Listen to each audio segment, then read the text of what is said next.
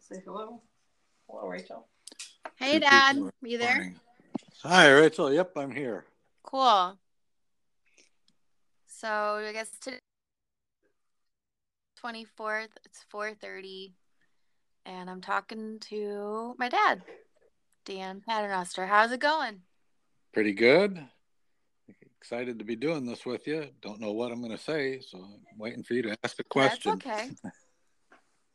Do you have any stories that you've been thinking about today in particular? Not particular, other than I could tell you I've had one of the veterinarians that I came to work for here, Dr. Art Curry, stopped by our house, say hi. He was in town, but we guessed it correctly, for the funeral for Doc Langdon. Oh. And so after we'd talked for a while, he asked how our girls were doing, and your mom told him that about you and Mitchell, and then about Sarah. And then as he was leaving, I said, well, I'll probably see you at the funeral.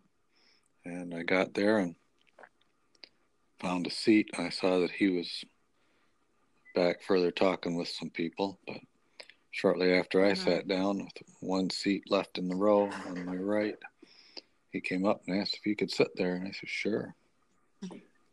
So how do you know Doc Langdon? He was retired when I came here, but he lived on the street just across from the vet clinic there in town. And he would often be at olden days when we'd go there for our Monday breakfast. And he always was sitting at a different table, but he was often there, and I'd always greet him out of respect. And we got to where we recognized each other, and we got to talk about things like he was a pilot and had a Mooney, and so he liked telling stories about that. And then Nice. Was he a doctor? He was a veterinarian. He was veterinarian? one of the, along with Dr. Eggleston, had started Fowlerville Veterinary Clinic, and then Harv Carlin joined them. So I don't know at what point Eggleston left, but Langdon and Carlin were Fowlerville Vet Clinic when Dr. Art Curry joined them. So he wasn't still working there when you joined? No, he was already retired. He graduated from MSU vet school before I was born. Oh, wow. Was the funeral today or yesterday? It was this afternoon. This afternoon. So, nice. Yep. His birthday was later this month. He would have been 97 this month, so he was just the person leading the funeral service commented that he was just 3 years short of 100. Yeah. And most of that time he was healthy, though Art said that the last couple years it's been pretty hard for him. How long did you work with Art? I don't know. Was he there when you joined? Yes, he and Don Jaquette were the owners of Fowlerville Vet Clinic then, and Harv Carlin was still working there, but he was separate, independent business. I don't think he ever had a separate name for his business. So, okay. Was it separate because it was horses and you guys didn't do the horses? Yep. Okay. Dr. Carlin did the horses, and we did everything else.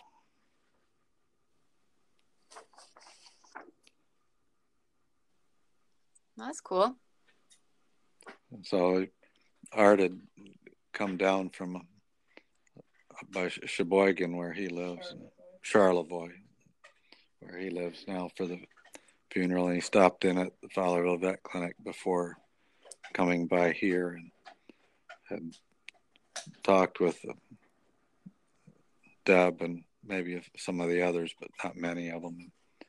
And got some of the current things. And when he shared in the memoirs at the funeral, he shared that the vet clinic had gone from 3 doctors to 13 doctors now. Wow. He said that he thought that it was the ethic of Doc Langdon that was still with the clinic and was helping it to keep growing. I always told him that do the best that you can and make sure that duties are covered and don't charge an arm and a leg for what you're doing. Uh-huh. Well, you guys were known for that. You were known for having fair pricing. That's why people always drove so far to come see everybody there.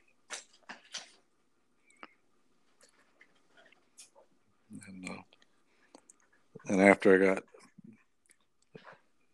done from the funeral, I went into Reggie's to get my hair cut. And while I was sitting there, I was sitting next to Sarah Wiley, who was wearing a Fowlerville Vet Clinic shirt. She's working there now. I'm not sure what her title is, whether tech assistant. So. They're expanding still. That's great. She was there watching one of her sons get his hair cut. Mom said you got your curls cut off. Yep. Is your hair getting curly again, or? Well, it was getting long enough that, yeah, it's always been curly, but it gets long enough. So it'd been a while. Do you want to grow it out like Sarah's and let you have long curls? No, not really. Did you get your beard trimmed up too? Oh, I cut that myself yesterday. Okay.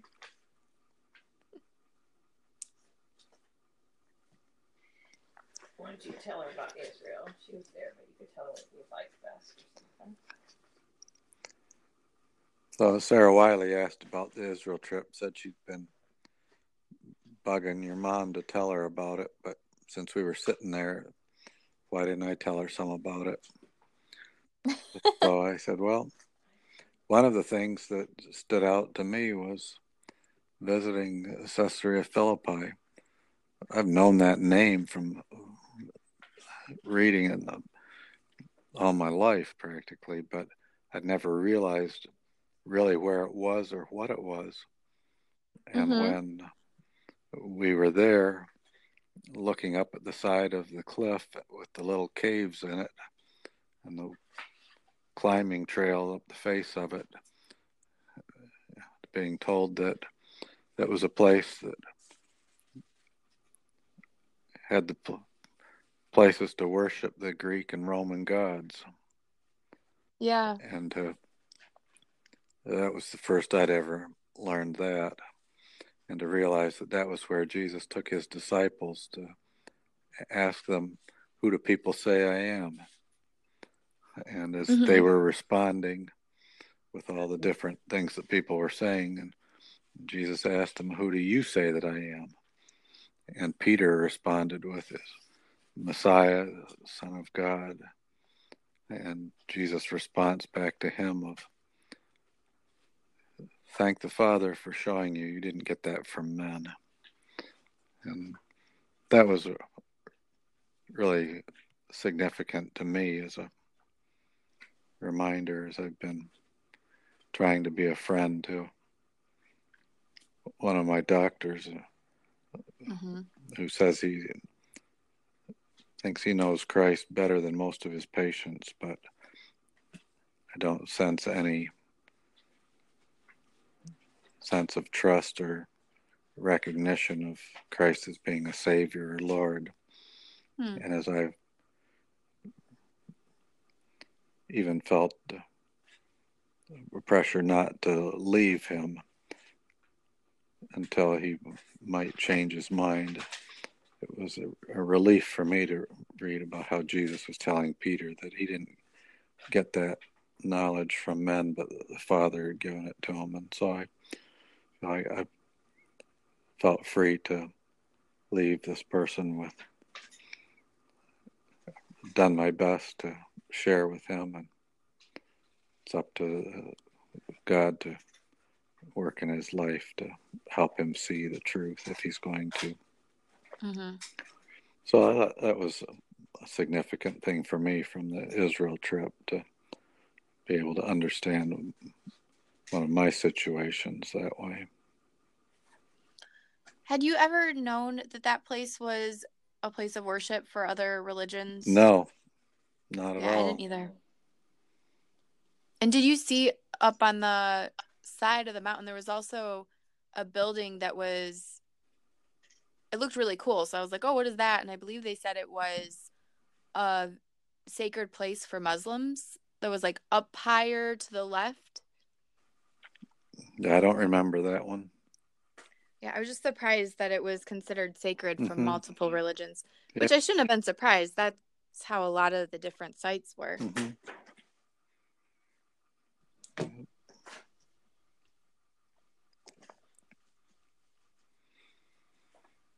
And it was nice seeing the actual size of the country to see. So like when the rocket attacks from Gaza on the village near Tel Aviv happened while we were up by Galilee, and your mom saying, well, Mm-hmm. we were about as far removed as you could get from it. We were way north and it was south, but realizing that really it wasn't very far. And I got some pictures and a letter from a guy who works in Israel regularly of the home that was destroyed that night by the rocket on March 25th.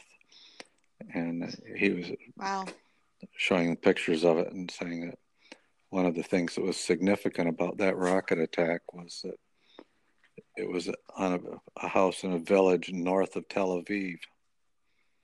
That's the farthest that Hamas has been able to reach with their rockets. That they've obviously had the rockets upgraded, and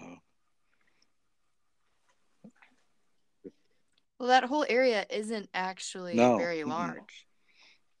It's like here in the States, saying with Sarah Wiley that when you say down south, people think about, is it down like Carolinas or Georgia or Florida or somewhere? But when you're saying down south in Israel, it'd be like from here to Jackson. It's not a very big place. Mm-hmm.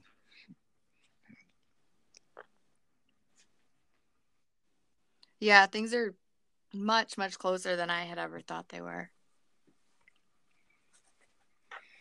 And to be up on the Golan Heights, to be able to look out and see places in Syria.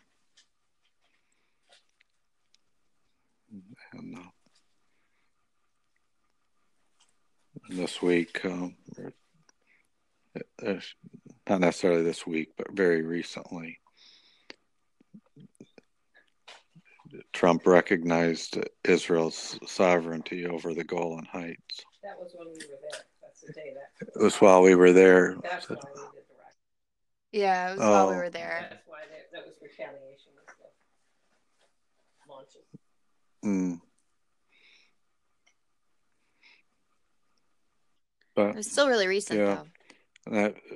That would fit with the Israeli 747 that we saw in New York. Netanyahu was here visiting Trump, and Netanyahu. Yeah, as we were walking from the airport, we saw that airplane. Yep. That didn't have any logo on it. Nope. And had you Star of David saw like limos by it. Yep. Yeah, Star of David on it. Mm-hmm. Yep. And Netanyahu promised that there was going to be a village in the Golan Heights named after Trump. Yeah. Oh, really? So does that mean they have to go and like change a village name from what it's been historically to It an might actual be, like or they might start Trump? another village. I don't know. Pay people to move to the village? I don't know. People like Trump. Having the same people.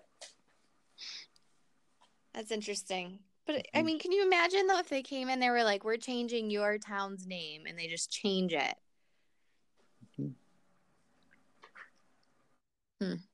Okay.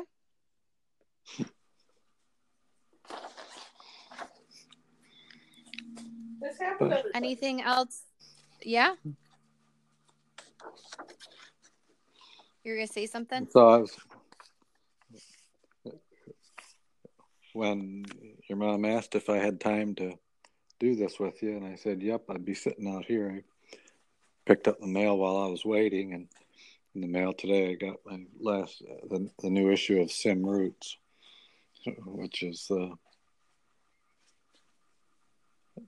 magazine that I get a couple times a year sent out to missionary kids, and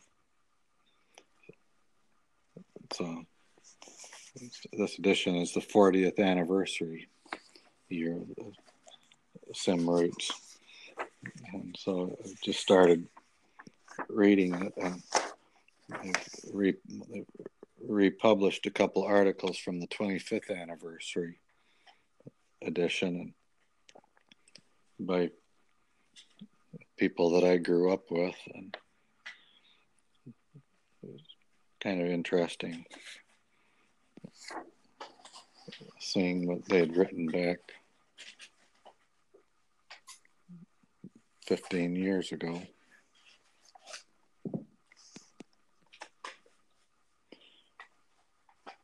Talking about Anybody you knew? Oh yeah, because they're talking about the first SIM reunion at Wheaton College, 1981. What year? 1981. 81. Oh, I remember being there in 91. Yep. They were Fun. over. Oh, we were there in 81. We weren't married then. Yeah. I'm going for that. Yep. Where was the first one located?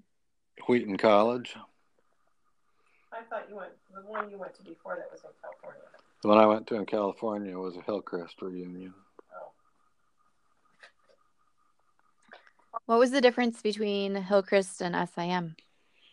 Hillcrest was a intermission school, so we had about 5 different missions involved in it, and a lot of the kids that grew up at Kent Academy, which was an SIM school, chose not to go to Hillcrest, so they weren't involved with the Hillcrest reunions or the Hillcrest round robin, so they started the Sim Roots to include them, and it kind of went from there, grew from that. So the SIM Hillcrest reunions kind of got combined somewhere after that. Is the one in California the one that you rode your motorcycle out to? Yes. Paul rode his motorcycle out with me. Did you guys have a smooth trip out? Well, we made it there and back safely. We hadn't gotten out of Michigan yet when a tire blew, and we were able to stop in Niles and get that fixed.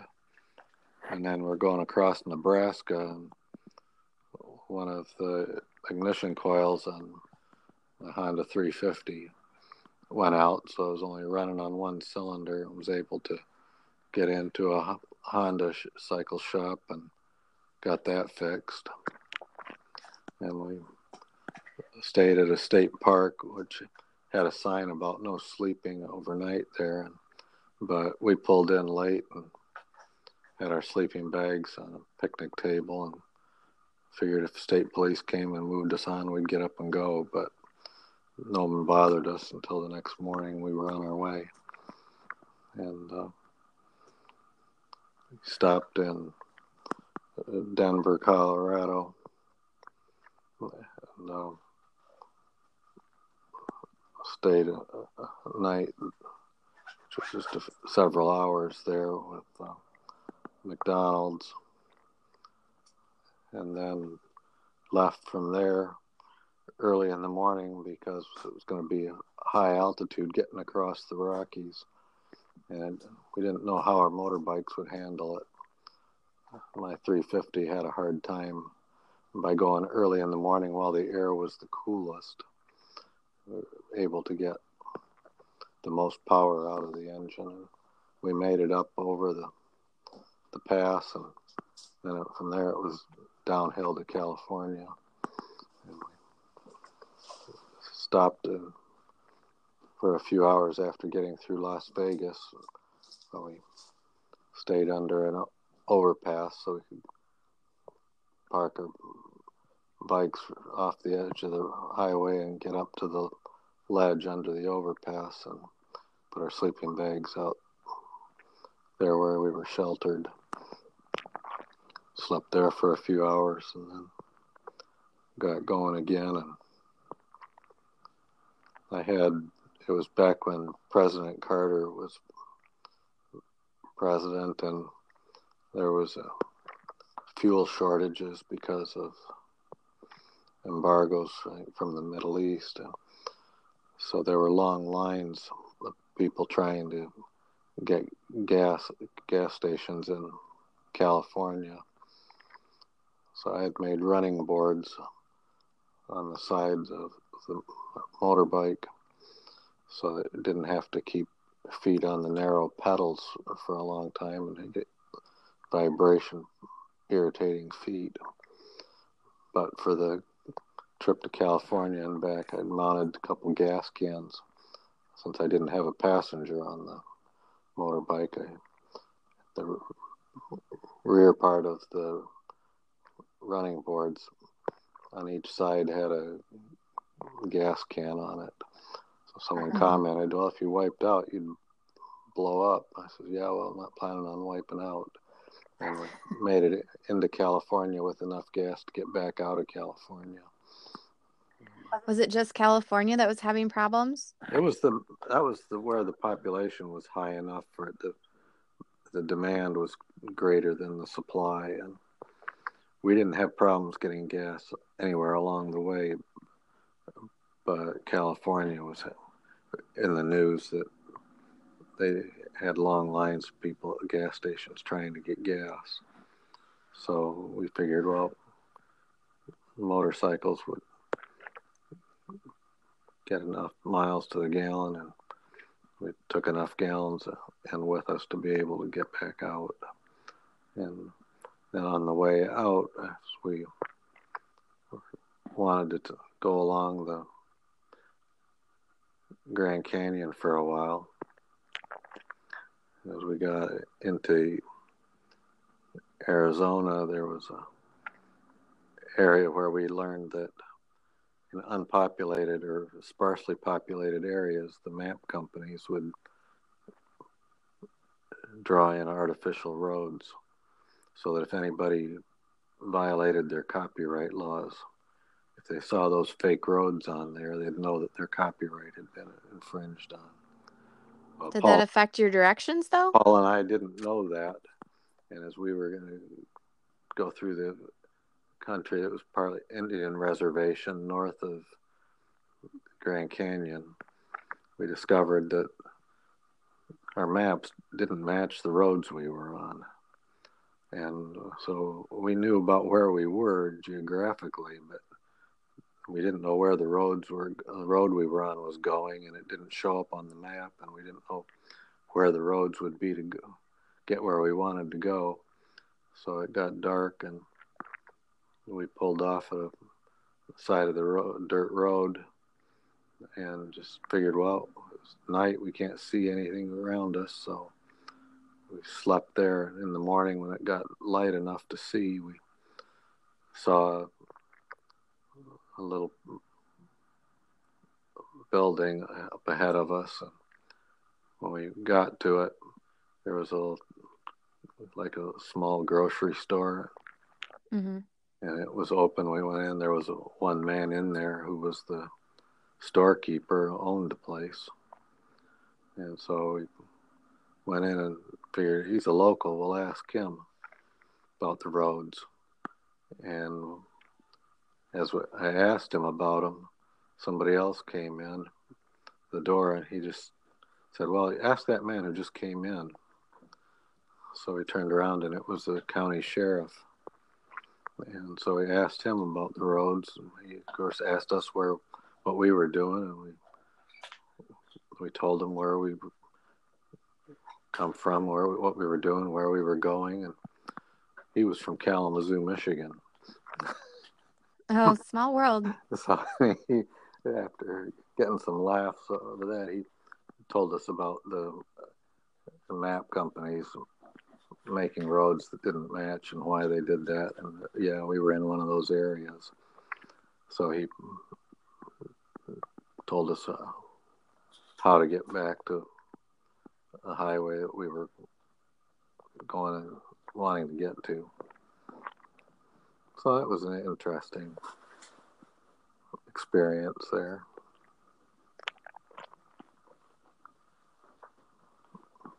How long of a trip was it to go out and back, or each way? I think it was 2. I think we were 3 nights. Each way? I think it was 3 nights each way. I don't remember on the way back. It might have been 4 nights on the way back. I don't know. I remember the nights on the way out there, but other than the one in Arizona when we didn't know where the roads were going. That's the only night I really remember on the way back. That was in Arizona? Yeah. You mentioned the Grand Canyon. Did you guys actually stop and see the Grand Canyon? We didn't stop on that ride, no. No. No. What year was it that you went out there?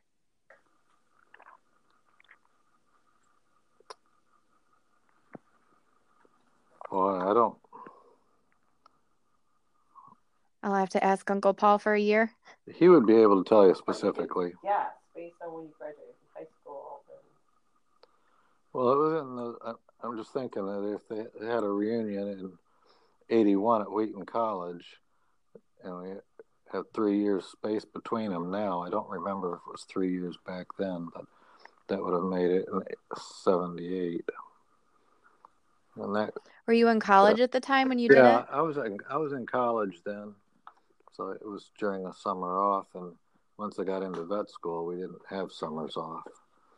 So '78 would have fit. That would have been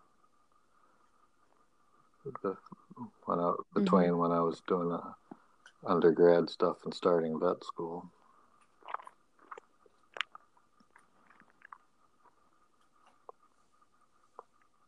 Did you ever do another cross-country road trip with Uncle Paul?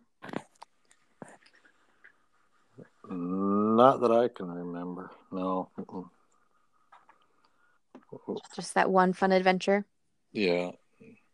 We've gone to the reunions, but never together. We've gotten there at the same place. And sometimes we've flown, sometimes we've driven, but never ridden a motorbike to another one. Paul has, and Uncle John and I think Uncle Phil maybe did too. But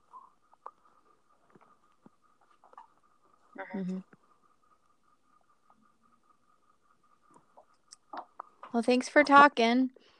I'm gonna get going because we actually have a dinner with some of Mitchell's students that work for him. So I'll talk to you again soon, hopefully. Have a good dinner. Thank you. You too.